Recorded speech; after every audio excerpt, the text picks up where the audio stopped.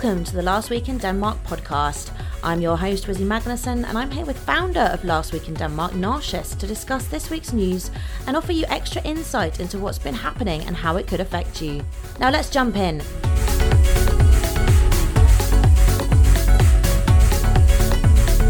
Welcome back to the microphone, Lasse. So tell us, what's new in the world of Last Week in Denmark? Well, I would say mainly three things. Website, the investment game that we're playing together now, and of course, Welcome September, series of events around the country. First, let's start with the website. We have finally managed to launch it. It has been a really long and arduous journey. It's quite difficult to get a website based on volunteer work, so it takes a long time before we have one that's properly functioning, but now we have something. And we already have some content, thanks to Andrea. She has written 3 very good guide articles on investments, pregnancy, giving birth, which I think are worth a reading, definitely. And in general, further on, when we're going to have evergreen content that's not necessarily curated weekly news, we will put it on the website so that we have a place where you can always find it. And for those who are interested already, what's that website address to find us? It's basically lwid.dk. It's literally last week in Denmark, first letters, .dk. Just in case someone didn't get the spelling, right? But also what's very interesting in the next 1 month and a half is that I decided to try to encourage internationals to participate in the largest investment competition in Denmark, the one organized by Børsen, one of the leading financial newspapers in Denmark. It's quite cool. It's every year for the last, decade at least. And the prize is always very nice. The prize for this year is an electric car in value of almost 500,000 kronas, so that's quite an expensive electric car. And it's purely based on your skill. It's not a game of luck, it's a game of skill.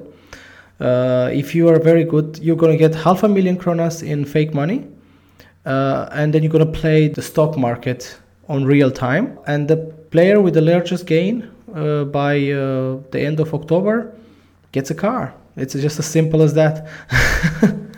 So it's whoever makes the most profit out of that sort of fake money that you give them to play on the stock market? Pretty much, yeah. Whoever has whatever highest amount over 500,000, basically.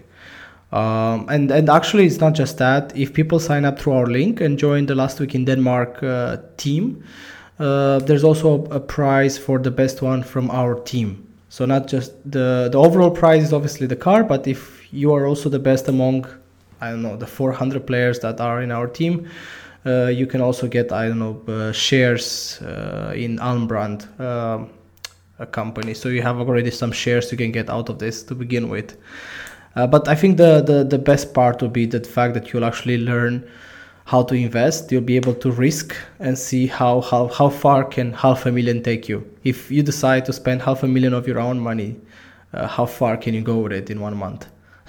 Basically. So it sounds like that investment article that Andrea's already produced on the website, on the Last Week in Denmark website, would be a very useful start. That's definitely true, but I also will recommend to read the newsletter because Andrea will be starting to write and describe different concepts related to investing, so people get more familiar with the techniques, with the tools that they could use when they try to play the game.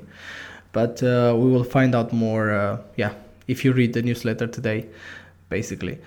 And the last part, I would say, is the fact that we're going to be present around the country. We started already yesterday in Aalborg at the diversity evening, where we try to make Last Week in Denmark more present in your life. We will be next week also in Aalborg at the Internationals Fair, but also in Copenhagen on 22-23 September at this thing called Welcome Internationals or something like that. I forgot the name exactly how it's called, but it's like a large event in English for internationals. It's one of the largest in Copenhagen. There's usually a couple thousand people that show up to that. And also we will be in Aarhus in 30th September, Odense, Herning, and I think Kolding as well. And this is all part of the Welcome September initiative, is that right? Yeah, I think every year there is a program where the different institutions that have a role to welcome newcomers to Denmark or support them. They make this national project in a campaign called Welcome September. And there's all sorts of events for newcomers around Denmark. Now, moving on, Narcissus, can you please talk us through some of the newsletter headlines for this week and introduce what we will be covering on today's episode? Well, in today's episode, as we have already announced, there will be a guest, so we will not go deep into any of the headlines. But if you read the newsletter, you'll get to see that there is a focus on recruitment of workers from Southern Europe from the government side. There is some good news for the families with children that from commercial surrogacy. You can see that Denmark is on campaign now. They really want to obtain this position of president of European Investment Bank for Margaret Vestager, which will also put Denmark in a very powerful position when we're talking about money in Europe. We're writing about the fact that more than half of the Ukrainian refugees have a job and seem to be let's just say, included in the Danish society already. Also, in the good news part, Novo Nordisk has become the most valuable company in Europe. Wow, in Europe, not just Denmark. And thanks to one single drug, Wegovy, the weight loss drug, the Danish economy is on plus 1.7% and not on minus. Without that drug, if you take that drug from the equation, we will be in a recession right now in Denmark as an economy. Well, congratulations to Novo Nordisk. Brilliant. It's crazy how one single drug can have such a huge impact on an economy. We are a small country, and of course, such big developments can definitely have a huge impact on us. And I'm surprised Novo Nordisk has beaten Maersk as the most important company, I guess there's a new boss in town. Also, in terms of a bit bad news, electricity price is going to increase from next year, definitely because of taxes, but also most likely this winter is going to be another cold winter to a certain extent. It's not going to be as bad as last year, but definitely not the prices we had in the spring and summer. That's just not possible.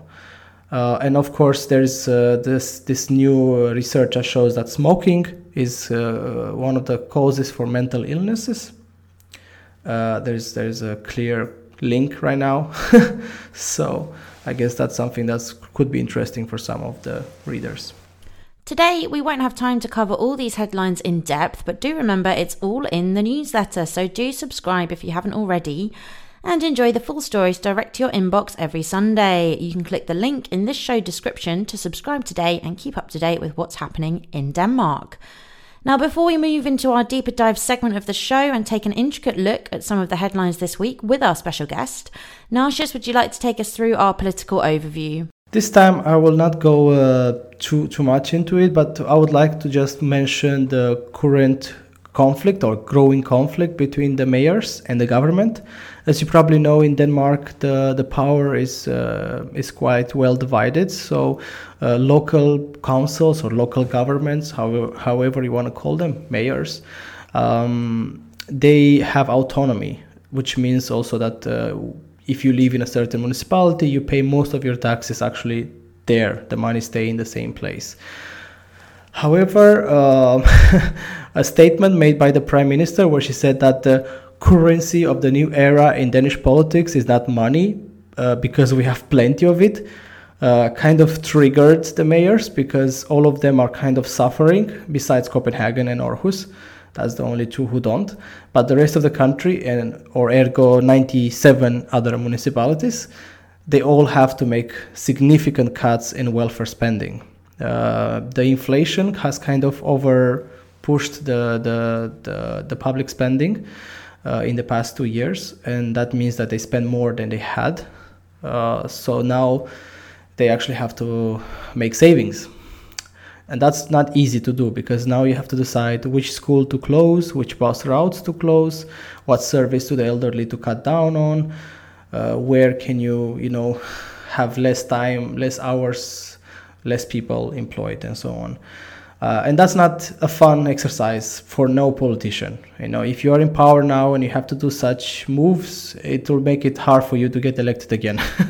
So it's something that mayors hate the most, you can say. So they're very angry right now, especially that the government is preparing these huge tax cuts for next year. I mean, it'll be kind of favorable for some people who work because they also remain with more money in their pocket.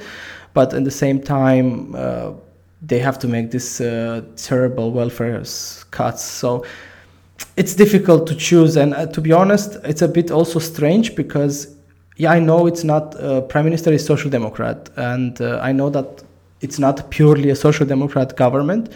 But the Social Democrat mantra for the past 20 years has been welfare or tax cuts. Choose one. You cannot have both. And the Social Democrat voters, which are the largest kind of segment, you can say, of voters in Denmark, they always have very well understood like the difference between the two of them, like between light and dark. It's like you can either get one or the other. You can't have both.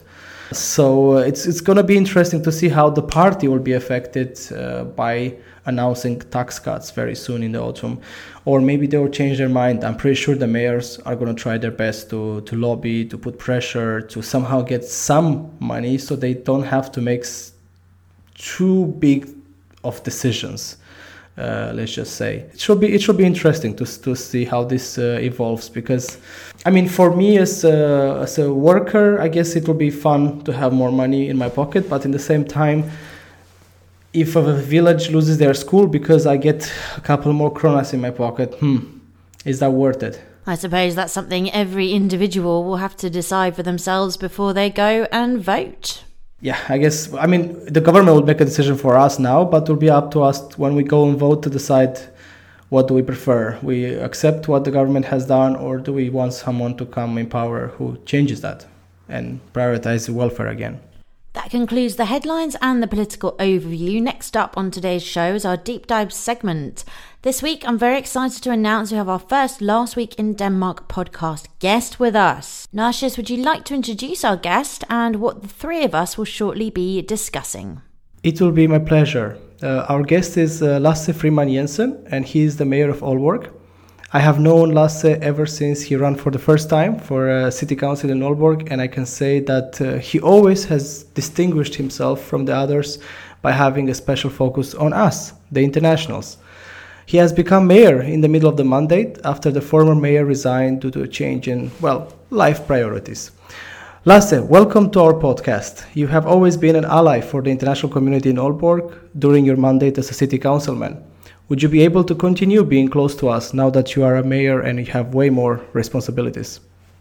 Yes, I will love to be close to the international community. I've spent already several events and meetings with the international, so that's one of my main priorities.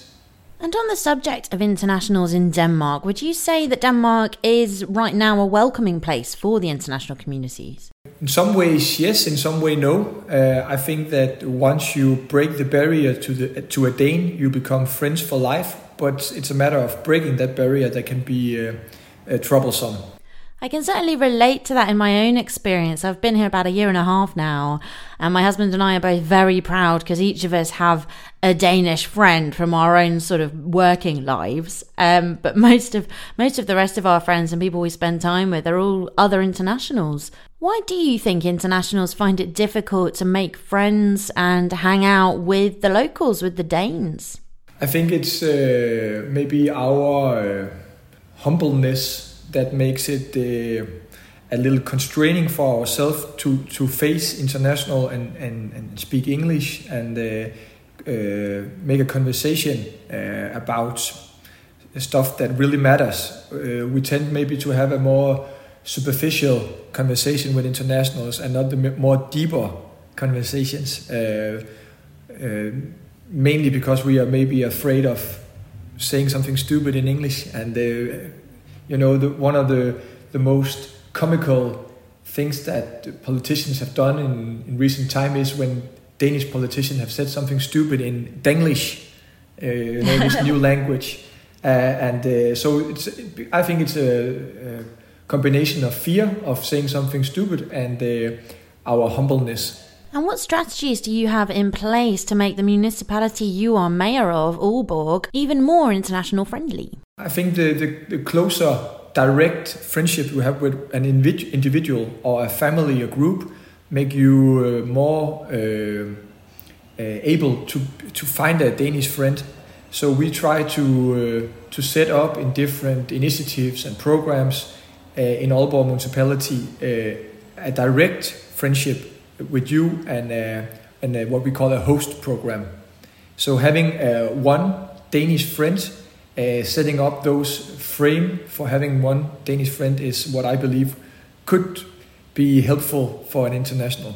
Yeah, definitely. I mean, I think one of the big concerns now within the international community is actually loneliness.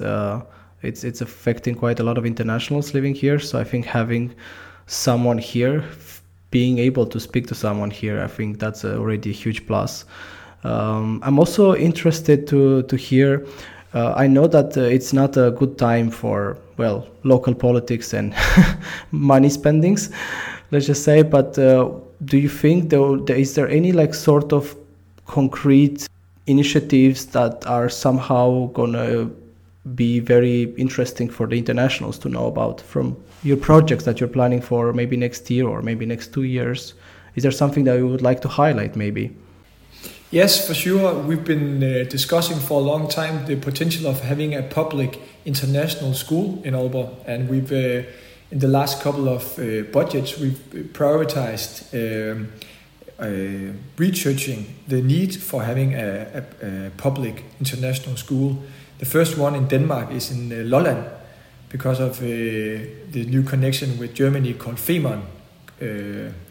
And we do it up here because we know from the private companies that they have a barrier when it comes to attracting the right workforce from abroad, because we don't have enough spaces in our international school, which is a private school called Skipper Clement, who does a fantastic job. But there are a waiting list of, last time I heard, 200 children. And so that's the reason why we're discussing this, because it's an investment not only in the private sector, but in having a more international municipality. That sounds really great, to be honest. But what's the stage of development for the project right now? So we've concluded the research carried out by a consultancy company called Covi, and it really underlines the need for having an international public school. But at the moment, due to the economy in the municipality, but not only in Aalborg, around Denmark, except maybe Copenhagen, we are pressured on our economy. So the establishing this school is pretty expensive, and so we don't have the right funding for it right now. But within time, I hope that we can succeed with this ambition of having this international school. In the meantime, we're working with what we call a focus school, a school that has a more international orientated staff that can help maybe with bilingual children at the school. So that's what we do in the meantime, and obviously also close collaboration with the private school. I know that you said almost 200 children on the waiting list, so I guess something has to be done for them now. They can't wait for until Skipper Clement makes space for them. That's probably true. I mean, children tend to grow, don't they? Yes, that's true as well.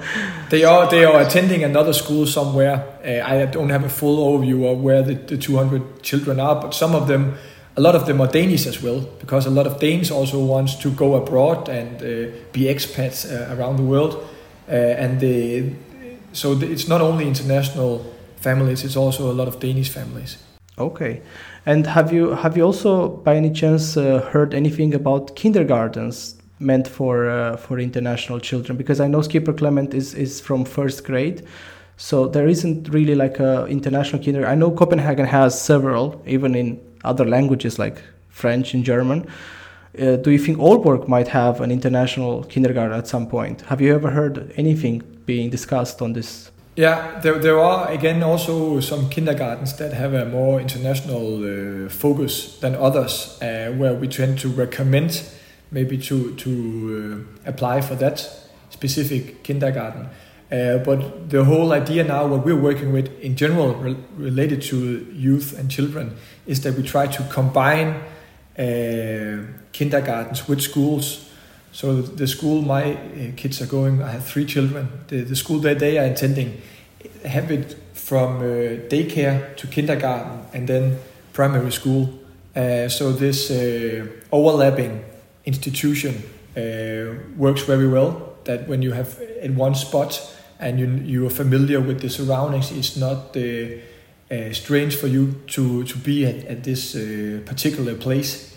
So that could maybe be a combination when we do the international primary school. I hope within time that we can combine it with daycare, kindergarten, and then a school. So it will be like an integrated place for education, all purposes. I think it will become quite of an anchor for the international community, this international public school plus kindergarten plus Dagpleje at the moment it becomes a reality. I really hope you can succeed to make this project in the following years. I mean, the Prime Minister has said that the treasury is full of money, right? Money is not a concern. So would you be lobbying maybe? Would you be able to lobby the state to have a say in this? Will they be able to finance or send some money our way because of demographics change? Not every municipality is facing the same demographic changes like Aalborg is. And maybe the state could intervene to this degree. I mean, do you have any sort of tools or possibilities for you to put pressure on the government to send some more money? Every mayor in Denmark and the 98 municipalities are putting pressure on that. We had a mayor's meeting yesterday, and there were ministers from the government present as well, who we had a talk with in the party I'm part of, the Social Democratic Party, and we talked with the ministers there. So everybody is, talking about this situation, that the money for the municipalities are lacking. And the state has a surplus of money and are now doing tax reliefs for some. So that's a big discussion. But I think one of the things that could make it more easy with the specific investment in a public international school is that the law regarding it, the international school needs to have its own board, own set of directors and rules. So that's the tricky part of it, that it needs to be an independent organization, which costs more than if it's an integrated organization. So there are some laws that maybe could be looked at to make it more feasible and a better business case for municipalities to do it, if they really want to do it from a state governmental perspective. Because as far as I know, the independent schools, for example, if parents want to set up their own free school as you call it in here, they could do that, right? And 70% of the money normally allocated for that child will follow to that new school. So maybe that could be one solution in other municipalities as well, is to establish these free schools, these independent schools for internationals, because then the state will be the one sending the funding and the burden will not be on the local government anymore. That's exactly how it is with Skipper Clement. Okay. That's a free school, in Danish friskole. So that is just a private school that you are putting up the sort of framework for. Okay. So private school is possible. There is the possibility to start something like that, and parents around the country could technically organize such schools if they want to. There's plenty of examples, I think, around the country. So I guess that's possible. But I think the big breakthrough, as you say, will be definitely establishing a public school, like Lowland has managed somehow. The reason why I'm talking of a public school is I believe in our public school, what we call folkeskole. I'm a big believer of that because it combines children from all kinds of backgrounds. It's not only like the upper class families, it's people with all kinds of ethnicities, all kinds of parents working in different sectors. I remember when I used to live in Uganda, and the private schools down there would be very expensive, and it would only be the upper class expat families that would send their children to that. And what we see now is that in the whole green transition, we need more skilled labor, or what some call blue-collar labor. and to make sure that their families and children can go to such a school, they need to have a public foundation, in my opinion. No, I totally agree with you on that one, and I really hope that you can make this happen. So you've been a city councilman for many years, like more than almost 10 years now, and now you've been mayor for 3 months. Do you feel like now you have more tools, more possibilities to impact change compared to when you were a city councilman? Yes, for sure. There's a lot of things that when I've presented the ideas, that there are already people working on it within my own department, the economy and the business department, which is my department. We have 7 departments, you can say, in the municipality. So whenever I say something, there is a team already working on it and investigating whether it's possible. So I have more tools for sure. But that being said, being a city council member also gives you more freedom in many ways, because you don't need to consider a lot of constraints. You have more free right, sort of, to speak to present ideas and innovative projects or whatever it could be. Whereas a mayor, it has to be thought through maybe more than previously. So there are pros and cons. More pros than cons, I hope, for you, Lasse. Thank you so much for joining us on the Last Week in Denmark podcast. Thank you. Before we sign off, if you would like to be a guest on the Last Week in Denmark podcast, please email your name, topic of expertise, and a summary of your experience on your chosen topic to hello@wizmedia.dk. That's WIZmedia.dk. Thank you for tuning in today. Thank you for your time, Narcissus. Thank you once again, Lasse. Lovely to meet you and have a chat. We do all hope you found this podcast informative, interesting, and of value. We'll be back next week on your favourite podcast platform. Just search Last Week in Denmark. Thank you very much for listening, and goodbye for now.